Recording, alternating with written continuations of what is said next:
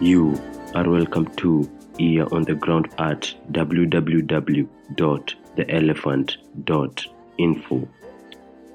So as I told you, my name is Daki. I work with the Heinrich Böll Foundation. Mr. Havi, the first question I have for you, what are your thoughts on the curfew and how it has been enforced so far by the police? Now, the curfew, in my thoughts, is unconstitutional. The reason why I say it's unconstitutional is because a curfew is only used to combat crime in a particular zone or in a particular area of the country.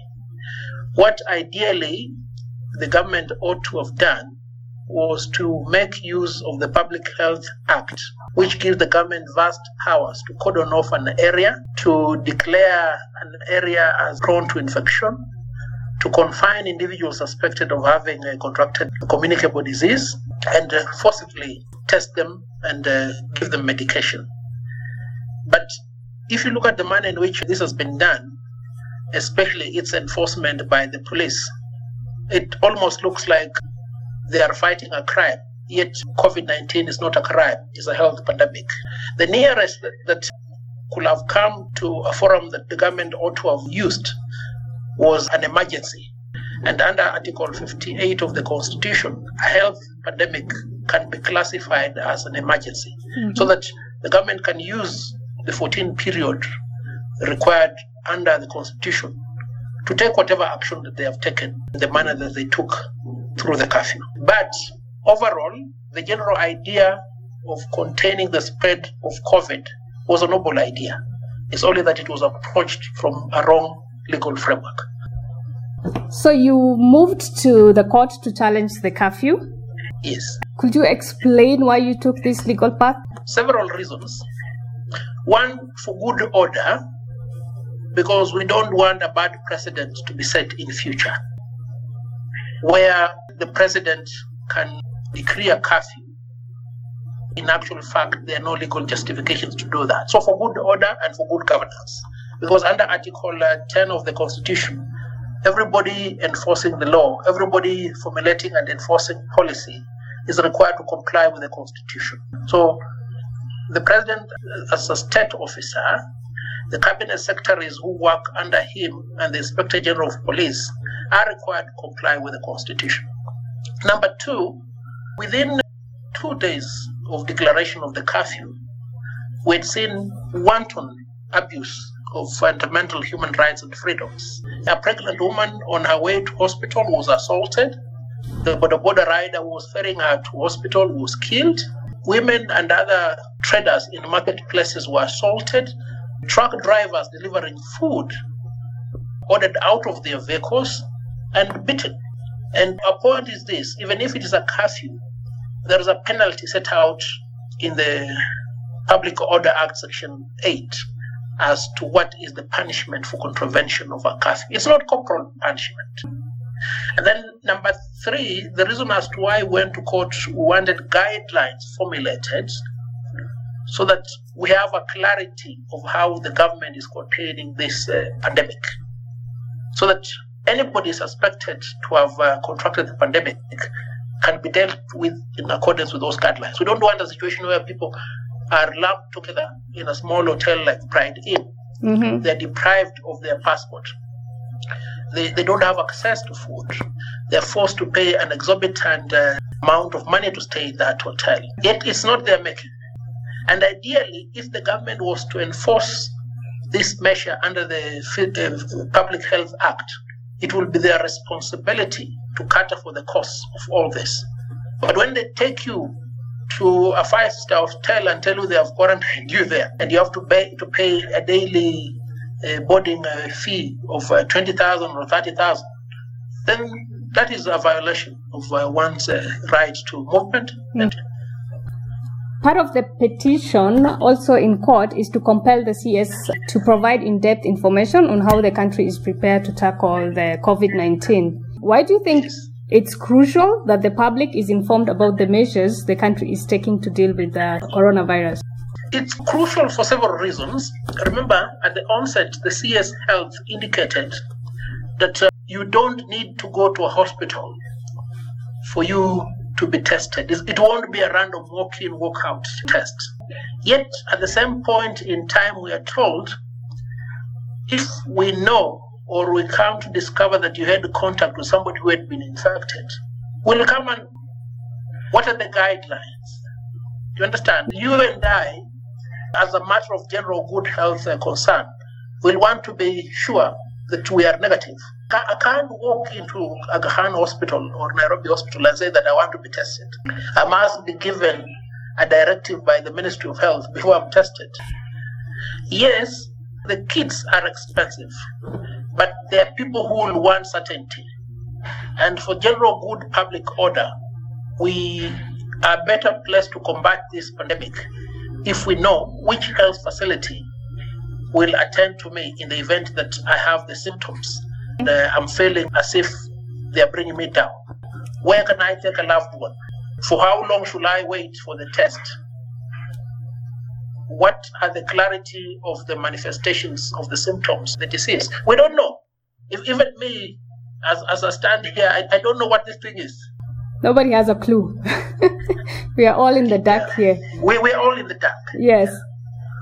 You've already also mentioned somehow the brutalities of our police. So we've seen cases of police officers using excessive force on Kenyans while enforcing this curfew.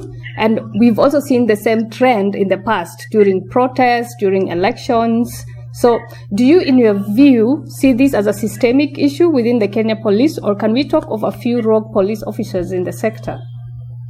No, it is a systemic issue, and I'll cascade it from top down. Look, you saw Charles Owino, the police spokesperson, come on TV and justify the actions of the police. So if a senior commander of the police can justify these actions, if you can see clips of officers in a Land Cruiser saying that sisi ndio serikali, tunakuja kupambana na nyinyi. Look, sorry to say, but most of these policemen are young men. Most of them are young women. They don't really seem to understand the magnitude of the problem they're dealing with. Compare them with the police officers in the United States. Compare them with the police officers in the UK. Some of them even enforce the law with a body camera so that there is accountability from the control center. What are the guidelines that have been given to these police officers when they are deployed in a Land Cruiser at night with batons, with AK-47 assault rifles? They don't know what they're going to do. Because, see, the mentality of a Kenyan policeman is brute force. And we see that even in their senior commanders. We see that in the cabinet secretary in charge of interior, despite the fact that he's an extremely learned person. We see that in the inspector general of the police. They don't want to account. And when we went to court yesterday, there was an order that had been made that the inspector general of police should give the guidelines on how these things are supposed to be done. What did they do? They went around it. They say the guidelines are in the Police Act. No, that is not how responsibility is handled in a constitutional democracy. Because these are very serious offices that these senior policemen hold. And if you look at it from that perspective, you now realize why the policeman or woman on the ground will derive pleasure in beating a pregnant woman who's going to hospital, derive pleasure in commandeering somebody who's driving a truck full of food or medicament to come out and kill that person. I mean, it is not a matter of public order. This is a matter of public health. Police do not have an understanding when it comes to enforcement of public health. And the court actually gave an order for the guidelines to be published in the newspapers. Yes, the court had given an order for the guidelines to be published in the newspapers, but because the police complained that they already have those guidelines in the Police Act, yesterday an order was made that Kenya Human Rights Commission, LSK, formulate what, in our opinion, we think are the yardsticks that should govern the conduct of the police in the enforcement of this curfew. So we'll formulate basic guidelines, standards, and principles, and then we'll file them in court in 3 days. And so while talking about the police killings and use of the excessive force, a 13-year-old was killed in Kiamaiko. And late last year, we saw another baby shot by the police, which means children also are not an exemption. And so are the young men from the informal settlements that are killed every now and then. From a legal point of view, what can be done to clean up the police service in Kenya now that we know it is a systemic issue that is even top down? Look, this may look very unorthodox, but I think unless police are pursuing an armed criminal, it is my humble view that the policemen should not be allowed to contain the public with firearms. And we've seen this in other countries. You don't need a firearm to maintain order in a crowd. It is not prudent for them to be given firearms, assault weapons. Mm-hmm. Like an AK-47 is an assault rifle. If you point it at a balcony, you're most likely to decimate a minimum of 36 people in one discharge. So they don't need an assault rifle. There are those electronic devices that are used by policemen in developed countries, where if you become unruly, they point them at you, but then they disable you for a few minutes. But the history of the Kenyan police is replete with many instances of unjustified firearm discharge. So for that reason, going forward, I don't see the reason why the police should carry an assault rifle. In developed democracies, policemen don't carry assault rifles. They don't. So in case of the baby Gidinji, we saw that the court ordered for an inquest, despite the fact that the officers were known. Why would a court order an inquest when the culprit is actually known? Inquest has a legal definition, so that if the death occurred and it cannot be ascertained who amongst 10 officers was responsible for pulling the trigger or for abandoning somebody to death, a trial court may not be the best forum for ascertaining liability. So an inquest will give you a direction as to who amongst a group of people were responsible for somebody's death. And then thereafter, the Director of Public Prosecution can pick the file and identify those individuals and prosecute them. By law, IPOA has the mandate to investigate gross violations by police. We've seen of late that DCI is taking up investigations, leading to 2 investigation files being taken to the DPP. Do you support these parallel investigations, and do you believe parallel investigations may hurt a case? Look, what the DCI is doing is wrong, because in Kenya, we cannot have an internal investigation mechanism insofar as police are concerned. Look, it's not in the realm of conjecture, but the fact of the matter is this: policemen will always cover up for their own. And I can tell you this, amongst the legal fraternity, we know the case of the Willie Kimani. By the time we put the DCI on the dock to explain what happened, 3 days had gone. And we honestly believe the central command of the police knew who had killed this lawyer and where they had hidden his body. So, way forward, IPOA needs to be empowered to investigate matters of this kind, so that we have an independent, fast, speedy investigation where IPOA deals with the file and forwards it to the Director of Public Prosecution. The DCI should not get involved in matters of this kind. The most they can do is to facilitate. In fact, they need to be given almost police powers, not just oversight. Okay, this is actually not part of the question, but I think it's interesting. Do you think actually IPOA has that clout, or there is something lacking there? IPOA may not have the clout for several reasons. You're asking civilians to go and investigate armed policemen. The element of fear and limitations as to the scope of investigation is quite real.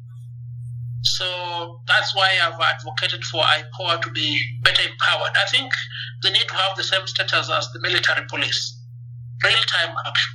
Okay. You already mentioned a bit about Willie Kimani's case, and I have a question in regards to that. Why do cases of police brutality, especially police killings, take long in court? Like the Ruaraka OCS case took 5 years, and we've seen the case of 4 police officers in lawyer Willie Kimani and 2 others is now heading to its 3rd year in court. What is LSK doing to reverse this, and how can victims of police brutality get justice faster? Look, this may sound very basic, but my point is this. These fellows took less than 1 hour to kill a human being. Why should they be tried in 1 year? Why should they be tried even in a month? So way forward, we need to have legislation where we can cap the time within which trials can be undertaken. There was a member of parliament who was killed in England, I think sometime last year. The trial of the people who were responsible for her death was conducted in less than 2 months. So I'll blame the judiciary for this. I'll also blame some of our colleagues for this. Because for there to be a delay of 3 years, then the Defense Council must be doing something towards that. But the ultimate responsibility on how fast a murder trial should be conducted rests with the judge. The judge must put his or her foot down and say, we will take the evidence of all these witnesses in 1 month. It is upon you to make sure that you fall within the confine of my limitations. It is doable. Because we've been hearing election petitions for a period of less than 6 months. They're very involving. A murder trial is not as complex as we may want to portray to the public. All we need to do is to establish the act of the murder and the motive. And this, the judiciary has let us down on. So what can LSK do in this case? LSK before me was a little bit lukewarm. I had called for the files in respect of 4 advocates who had been killed by the police. And it was my expectation that when we return to normalcy, we'll ask the judiciary to put their feet down and determine these matters. Not that we're directing them in the manner in which they should do their work. Let them conclude these trials. If the suspects are found guilty, then they have to be dealt with in accordance with the law. If they are found innocent, then they have to be released. Way forward, this long delay in these murder trials could also be explained by the fact that no death sentence has ever been enforced. So everybody who is suspected of a murder will want to bid his or her time so that they don't start serving time for life imprisonment, quote unquote. But we want, insofar as Kenya still has the death penalty, for it to be enforced. As soon as somebody has exhausted all appellate mechanisms and has been convicted of murder, let him be hung. It's as simple as that. That is the law. It has not been changed. Do you support the death penalty? I support the rule of law. Kenya has the death penalty as the sentence for murder. So I support the death penalty because it's part of the law. Do you, in your experience, believe there are 2 kinds of policing in Kenya? For the poor, where brutal force is used, and then for the rich, where they are given an opportunity to defend themselves in court? Not entirely. Lately, I've been involved in very many cases concerning senior personalities here in Kenya, where they are arrested and held incommunicado for long periods of time. Of course, they may not be as disadvantaged as the common wananchi, who will be beaten up, assaulted. But the level of violation is across the board. In fact, policemen will mistreat, quote unquote, a rich man or a rich woman because they feel the reason as to why that person is holding a lofty position in the society is the reason as to why they are treated to be the scum of the society. So, this is my last question. What would you like to say to Kenyans during these times, the coronavirus times? My plea to Kenyans is this. The corona pandemic is a serious pestilence that has afflicted the entire world. We may not know with exactitude the scope of infection, but I think insofar as the government has put in place mechanisms to combat this pandemic, we need to help the government. Where directives have been given insofar as personal health and communal health is concerned, let's comply. Even this curfew, much as we have challenged it in court as unconstitutional, needs to be complied with until such a time as the court has ruled otherwise. Because I believe behind everything that the government is doing, there is a noble initiative to ensure that the welfare of Kenyans is taken care of. Their safety is taken care of. Of course, there will be wayward officers and state agents who may want to take advantage of the problem. We have set out a very elaborate mechanism at the Law Society of Kenya to enable us oversight this. We have issued a mobile number where you can submit your complaints. But over and above that, your life as a Kenyan is more important than any other rights you have. Cooperate where necessary. Don't reduce yourself to the level of that policeman who does not want to apply common sense. Do that which you can do to preserve your life. The rest we can monitor through the legal process. But if you're not there, we cannot monitor it through the legal process. And you can be out of here in two ways. Either the coronavirus itself takes you out, or the police take you out in a violent manner. We don't want either. Thank you very much, Mr. Havi. Thank you for the insights. Thank you for accepting.